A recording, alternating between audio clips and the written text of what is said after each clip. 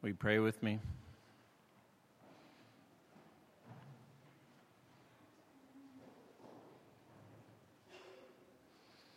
Lord, now as we come to your word, we pray. And we pray for your help. We pray because we need you this morning. Lord, to illuminate your word to us so that we might understand it rightly. Lord, to apply it to our hearts, that we might respond as you have called us to respond. Lord, I ask for your help this morning. Lord, that I might speak your words and that you might use my words to speak your truth. Holy Spirit, be with us this morning. Lord, help us to see the glory and the majesty of Christ. Lord, what we have just sung, Jesus in our place, what a great, great truth this is for us. We pray these things in Jesus' name. Amen. Well, Happy New Year. It's good to see you all. We just got back yesterday from traveling to see family, and it's good to be here this morning. As if you were here last week, you would know that we're doing a mini-series for these 3 weeks on the threefold offices of Christ. Jesus as our prophet, priest, and king. And so this morning we are going to look at Jesus' high priestly ministry. And as I was thinking about this message, I asked myself this question: why is Jesus' high priestly ministry good news for us? It doesn't strike us that this is something that is easily accessible. I don't walk down the street going to Stop and Shop thinking, I wish I had a better high priest today. It just doesn't cross our minds. It's not a part of our culture. It's not a part of our world. So we're going to explore what a high priest is, and then we're going to look at what Jesus' high priestly ministry is for us this morning. If you're here and you're exploring Christianity, we're going to explore and unfold some of the great truths of who Jesus is for us. If you've been a Christian for the whole of your life, as long as you can remember, we're going to explore Jesus and who he is for us. And whether you're just exploring or have seen these truths for a long time, I hope that you will be encouraged this morning. So first, we're going to look at just what is a high priest. And it's interesting to think about the fact that priests have been a part of human religious life across the ages and across the times. If you think about cultures far away from our Western culture, they still have priests of some sort. Not always, but often. Often there are high priests. Why do we have this human impulse to have some kind of priest in our religious structure, regardless of what it is? Well, because I think we have a question of how do we relate to God? How is it that we as human beings stand before someone who in some way is greater than us or different than us, who is over us and to whom we have to give some kind of account or some kind of reckoning? And the fact is that we don't want to stand before God on our own. And so we have priests. We long for a priest to stand before us. Instinctively, I think we know our imperfection. We know our weakness. We know our need. And so, the idea of a priest has been a part of religious life throughout, I think, human history. As we turn to the idea of it in the Bible, I want you to turn with me to Hebrews chapter 9. Excuse me. Hebrews chapter 9. We're going to look at Hebrews chapter 9, verses 1 through 10. To get a New Testament account of what the high priest did, I thought I'd spare you reading chapters and chapters of Leviticus this morning. And so we're going to look at a summary in Hebrews chapter 9. I don't have the page number. It's 1,000 and something. And if that'll help, 1,005. Yeah, there we go. 1005. Hebrews chapter 9, we're going to read verses 1 through 10 just to see how the Bible describes what the purpose of the high priest in the Old Testament was. Now, even the first covenant had regulations for worship and an earthly place of holiness. For a tent was prepared, the first section in which were the lampstand and the table and the bread of the presence. It is called the holy place. Behind the second curtain was a second section called the most holy place, having the golden altar of incense and the ark of the covenant covered on all sides with gold, in which was a golden urn holding the manna and Aaron's staff that budded and the tablets of the covenant. Above it were the cherubim of glory overshadowing the mercy seat. Of these things we cannot now speak in detail. That's simply a description of the temple in Jerusalem where the Jewish people would gather to worship. And then it goes on. These preparations having thus been made, the priests go regularly into the first section, performing their ritual duties. But into the second, that is the most holy place, but into the second, only the high priest goes, and he but once a year, and not without taking blood, which he offers for himself and for the unintentional sins of the people.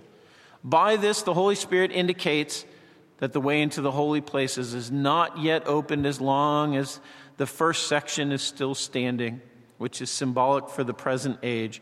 According to this arrangement, gifts and sacrifices are offered that cannot perfect the conscience of the worshiper, but deal only with food and drink and various washings, regulations for the body imposed until the time of Reformation. If you want to understand this, go back on the Trinity website. There's some great sermons on the book of Hebrews from 2 years ago.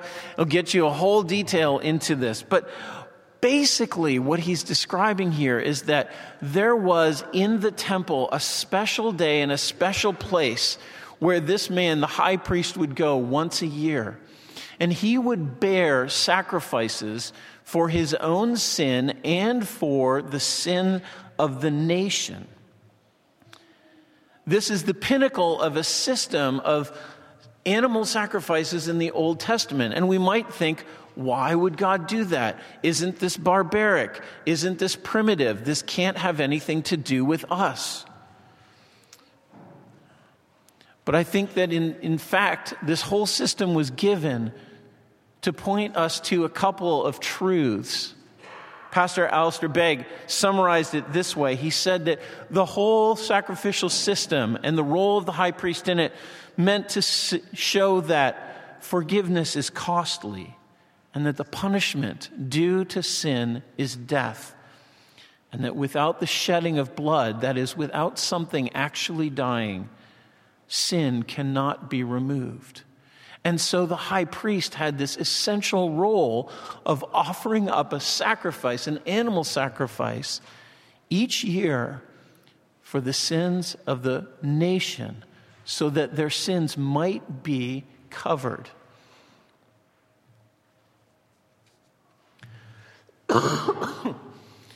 In this, God gave instructions to the people in the Old Testament about how they might approach him, because it was God himself who dwelt in that most holy place.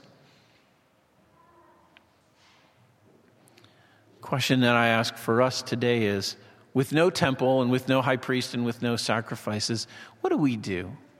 How do we live, seeking to approach God and seeking to please him? I posit to you that there are two different ways that we tend to address this question. The first is that, and this is probably the most common, that we seek success in trying to be good enough in our own estimation to be acceptable to God. We figure that we can actually be a good enough person somehow, that God ought to accept us. That seems right to us. It builds in us a self-confidence. I'm good enough, don't you think? But surprisingly, this attempt, which seems like a very common and not that hard to accomplish, right? But in fact, it has this dark underside, doesn't it? Because seeking to be good enough is a terrible prison for us, isn't it? Because it makes us live with an unending fear of failure. If we try to be good enough, we always wonder, what if we blow it? How badly do we have to blow it? If we blow it in this way, what happens to us then? And we live our lives driven to be good enough somehow. Some of this may look like the more uglier sides of getting ahead first at all costs, not caring about anything but trying to be successful in the eyes of whatever your subculture is and however it measures it. Climbing the corporate ladder, having enough money, having power in your society, whatever it is. But I think that most of us see those and we think, well, that's kind of crass and ugly and a chance to be in an attempt to be good and successful. How about the more socially acceptable ways that we pursue this? I'm going to love my child better than anyone else.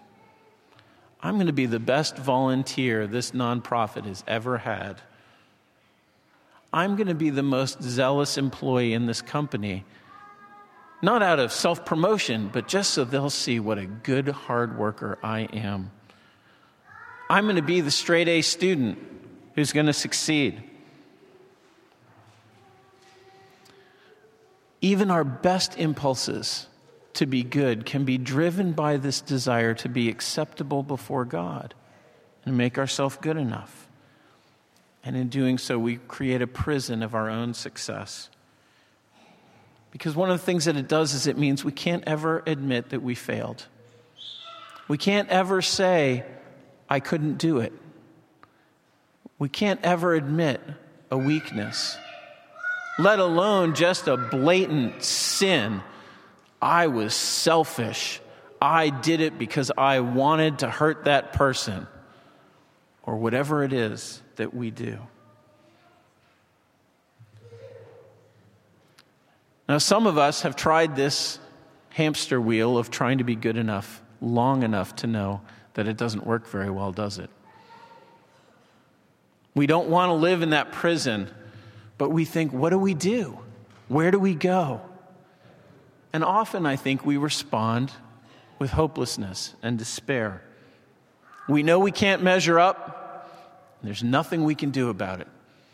And so we give up. Not only have we failed, but we have become a failure in this world. And then we just live trying to survive. But we have stopped seeking God. We have stopped seeking to approach Him boldly and confidently. We have stopped seeking to relate to Him at all because we know what He thinks of us. We're a loser. Friends, this may be true in our culture. It's actually true, in fact, as well, even in our church, isn't it? It's so easy for us to put a Christian veneer over this same impulse and to think, well, if I know my Bible well enough, if I've memorized enough verses, if I'm active in enough activities, if I'm there at all the work days, if whatever it is, you pick your standard, if I can do it well enough, wouldn't that be great? Look at what a good church member I am. Or we feel like a failure. We think, what am I doing here? Why do I keep coming? It's just an exercise in hypocrisy. These people don't know what I'm really like, and if they did, they'd kick me out. That's how we often approach church, isn't it? We hide. We can't admit what's really going on. We hide. We can't admit our failure. Friends, this shouldn't be surprising. Isn't this what we see even back in the Garden of Eden? When Adam and Eve fall into sin, what do? They hide. They blame shift. They run away rather than admitting, confessing, revealing their sin and their neediness.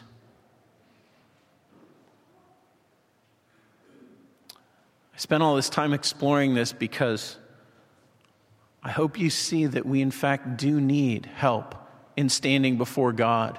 We don't know how to approach God on our own. And instinctively, deep down, we know that we need someone to stand in our place. Friends, this is where Jesus' high priestly ministry steps in. It is God's glorious provision for us. And the book of Hebrews is the place to go in the New Testament to see the richness and the depth of Jesus' high priestly ministry for us and how he stands before God on our behalf. If you want a full account of this, go read Hebrews 2, chapter 2 through 9. It's about 7 chapters. It's rich, it's deep. As I said, there's a great series of sermons that some other guys preached on it that I highly recommend and on our website. But what we're going to see is that Jesus' high priestly ministry does 2 things for us. First, we're going to look at chapter 4 and see that Jesus, in his high priestly ministry, he stands with us in our humanity. And then secondly, we're going to see from chapter 9 that he stands for us before God. So let's look first at Jesus, our high priest, standing with us. Turn with me to Hebrews chapter 4, just a few pages back.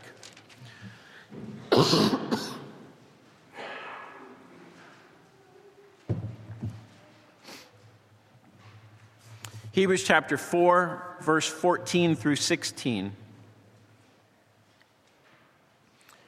Since then we have a great high priest who has passed through the heavens, Jesus the Son of God, let us hold fast our confession. For we do not have a high priest who is unable to sympathize with our weaknesses, but one who in every respect has been tempted as we are, yet without sin. Let us then with confidence draw near to the throne of grace, that we may receive mercy and find grace to help in time of need. Friends, one of the glorious truths of Jesus' high priestly ministry is that he stands with us in sympathy with our weakness and our humanity. The writer of the Hebrews has developed the argument about Jesus and his uniqueness as being both God and man in his role that he comes to be our Redeemer and our Savior.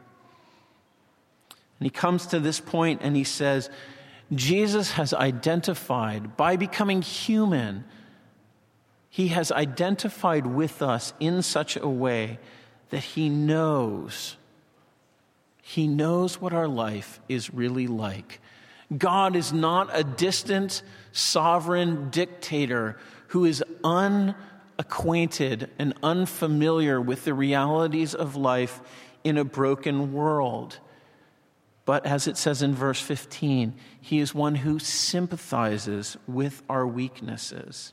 That is, he feels with us what we feel. He does not come to us and berate us. He does not come to condemn us in the face of our temptations. Why are you so weak? Buck up.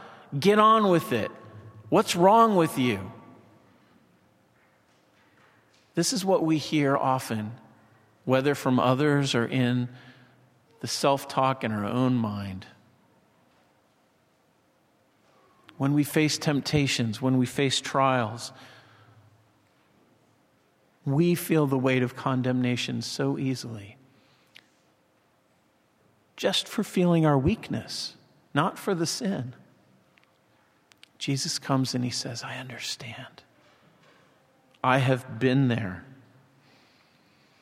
I remember once I had a coach in high school,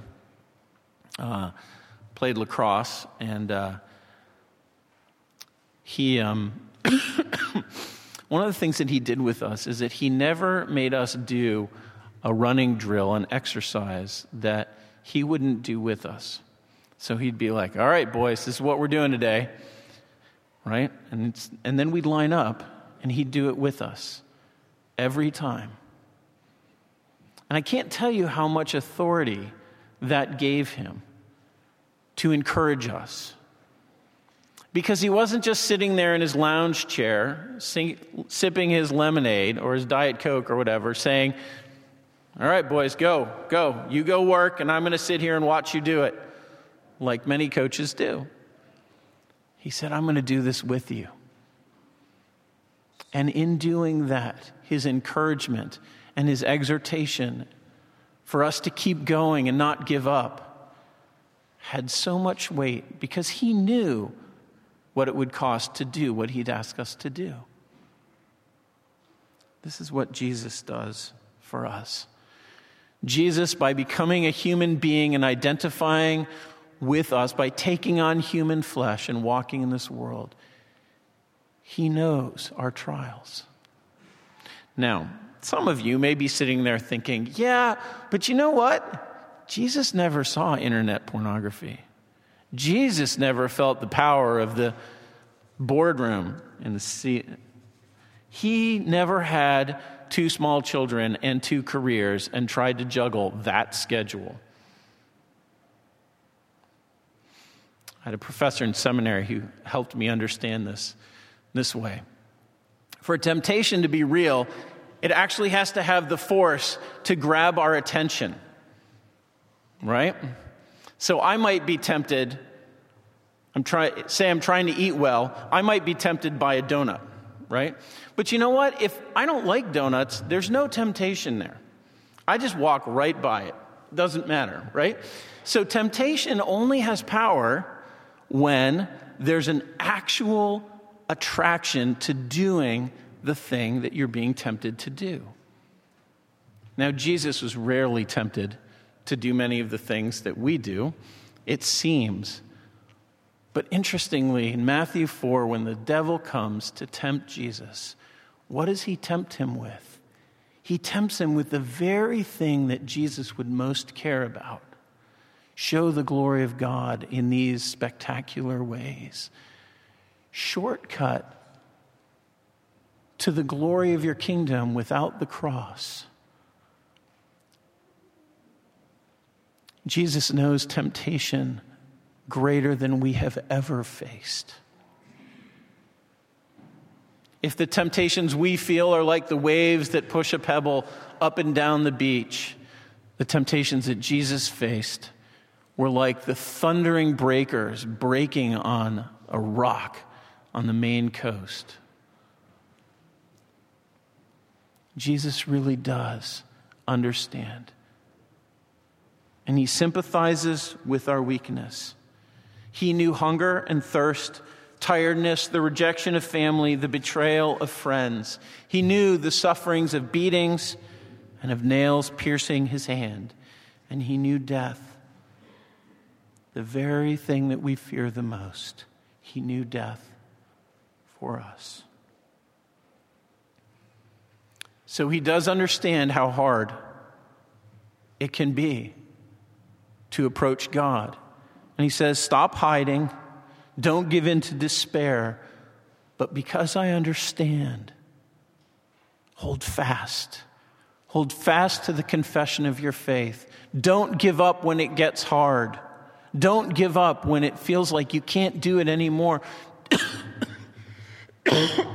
Don't give up when you fail. Draw near. Draw near to the throne of God to find help and grace. Undeserved, unearned. Grace that will help you in your time of trial. Come in the midst of all the trials that you face. Come and sit in his presence in the depth of your pain. Come and rage against him in your anger. Come confess your weakness and despair. Come and receive from this high priest all that you need. because he understands and he sympathizes with you. But you know, friends, maybe you've had a friend who's really good at sympathizing with you. Oh, I know, that's really hard. Oh, yeah, that's very hard. Yes, it's very hard. And then at the end you walk away and you think, well, at least he gets it, that it's hard. But my life hasn't been changed, has it? That's not been very much help. Thankfully, Jesus is not a friend like this, because Jesus has done more than just identify with us and stand with us in weakness. But Jesus stands for us before God. And in doing that, he accomplishes something glorious and wonderful for us. Turn back with me to chapter 9 of Hebrews. Thanks.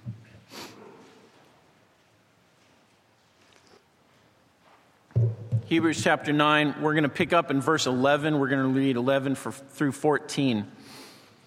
Remember, we read the beginning of this chapter about the high priest going in once a year. Here we see, starting in verse 11, but when Christ appeared as a high priest of the good things that have come, then through the greater and more perfect tent, not made with hands, that is not of this creation, he entered once for all into the holy places, not by means of the blood of goats and of calves, by means of his own blood, thus securing an eternal redemption. For if the blood of goats and bulls and the sprinkling of defiled persons with the ashes of a heifer sanctify for purification of the flesh, how much more will the blood of Christ, who through the eternal Spirit offered himself without blemish to God, purify our conscience from dead works to serve the living God. Jesus stands for us. In this amazing image, Jesus pulls together two different threads in the Old Testament imagery, because he is in this image both the high priest and the sacrifice. And in case you ever wondered about this is part of the beauty and the complexity of seeing how the Old Testament points to the New. It's not a clean one-to-one correlation or correspondence. It's this rich tapestry of interwoven themes that point to Jesus. Jesus is also the temple, surprisingly. So when you look at it, it's this beautiful picture. But here in these verses particularly, Jesus is both the high priest and the sacrifice. He offers not the blood of someone or something else, but he offers his very own blood, that is his very own life. Remember when we talked about the Old Testament sacrificial system and what it pointed to? That forgiveness is costly, that the penalty of sin is death, and a death must occur for sin to be forgiven. Friends, this is the kind of high priest that we have, because he has paid that cost for us. In Leviticus 16, the Day of Atonement, this offering, the human high priest would walk in with this offering. He had two offerings, one for himself and then one for the people. And tradition has it that they would tie bells to the bottom of his garments and tie a rope around his ankle, because if his sacrifices were not acceptable and his sin before God was real and uncovered, it would result in his death. And if the bells stopped jingling, they would pull the body out with the rope. I'm not sure that ever actually happened, but it's the tradition that we hear about that helps us understand the severity of what happens. And when Jesus comes in, when Jesus says, I am the high priest that will stand before God for you on your behalf, and I will offer a superior sacrifice of my very own life for you. Jesus is no longer simply sympathizing with us in our weakness, but he is solving the question that we started with, which is, how can a man stand before God. If we stand before God in our sin, it is our death that's required, and there's no performance, no service, no good work that can save us from that. There's no guilty feelings, no religious penance. Not even our religious despair can save us. Jesus comes and he says, I can do what you cannot do. I will be the high priest to offer what you need. Jesus offers his perfect life of obedience. He was, as we saw in chapter 4, without sin, and so he did not stand under the curse of death and the judgment of death that we all do. Because he was without sin, he had a perfect life to offer, which meant that he did not have to die for his own sin, so he could die for ours. In his humanity, it meant that he could actually stand in our place. Bulls and goats can only cover temporarily, can only provide, as it says, the purification of the flesh. But Jesus in his humanity identifies with us so that the sacrifice of his life is an even and a fair and a just substitute. That a life of a man was taken for the life of a man. His death is taken on our behalf. And so the judgment of God on our sin falls upon him. And so Jesus stands to intercede for us. As Hebrews 7:25 says, consequently, he is able to save to the uttermost those who draw near to God through him, since he always lives to make intercession for them. What is that intercession that he makes? He stands before God, and when we come to God, Jesus says, I suffered for his sin. I suffered for her sin. They are taken away. I have done that. I have done it once for all so that I never have to go back in again. I have done all that is needed for those sins to be forgiven. And I have risen from the dead to defeat the power of sin and death, and now stand to eternally intercede for you, so that the redemption of those who are in Christ will never fail, because he will never die, and his sacrifice is enough.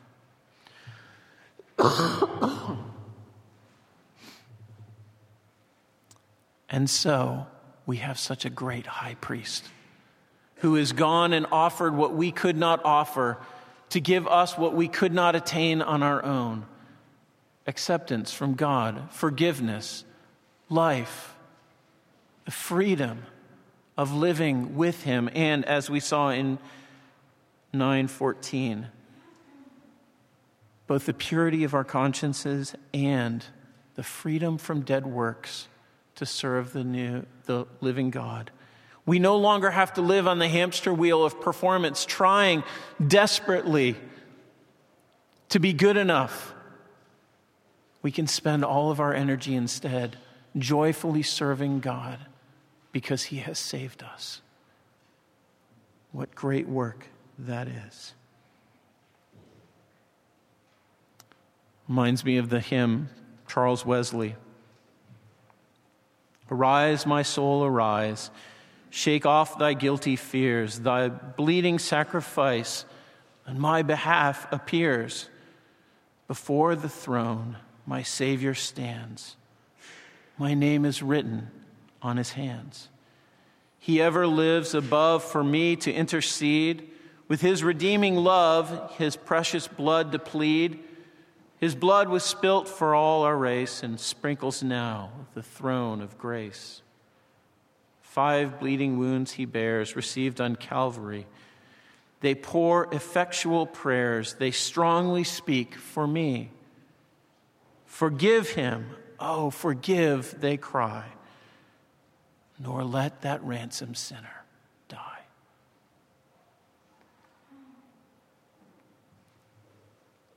Friends, the priestly office of Jesus has achieved our salvation.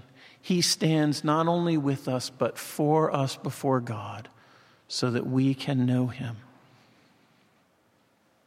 I pray for our church regularly that we would be a church that in light of this would be able to be free to confess our sins and our failures, free to forsake a life of performing and looking good on the outside, free to come together as a community with a high priest who sympathizes with our weakness, and to take hold of this salvation that we have in Christ so that we might love one another, so that we might serve the living God together, not hiding and not despairing, but worshiping and rejoicing, resting in Jesus, our great high priest. Let's pray.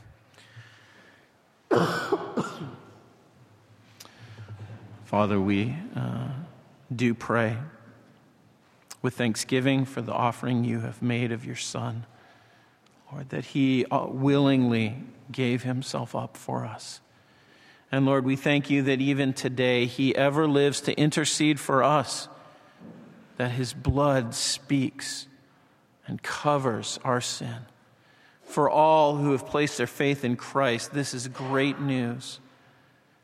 God, I pray this morning if there's anyone here who has not placed their faith in Jesus Christ, has not taken hold of this high priest to be theirs, has not trusted in this sacrifice that he offered of his own life,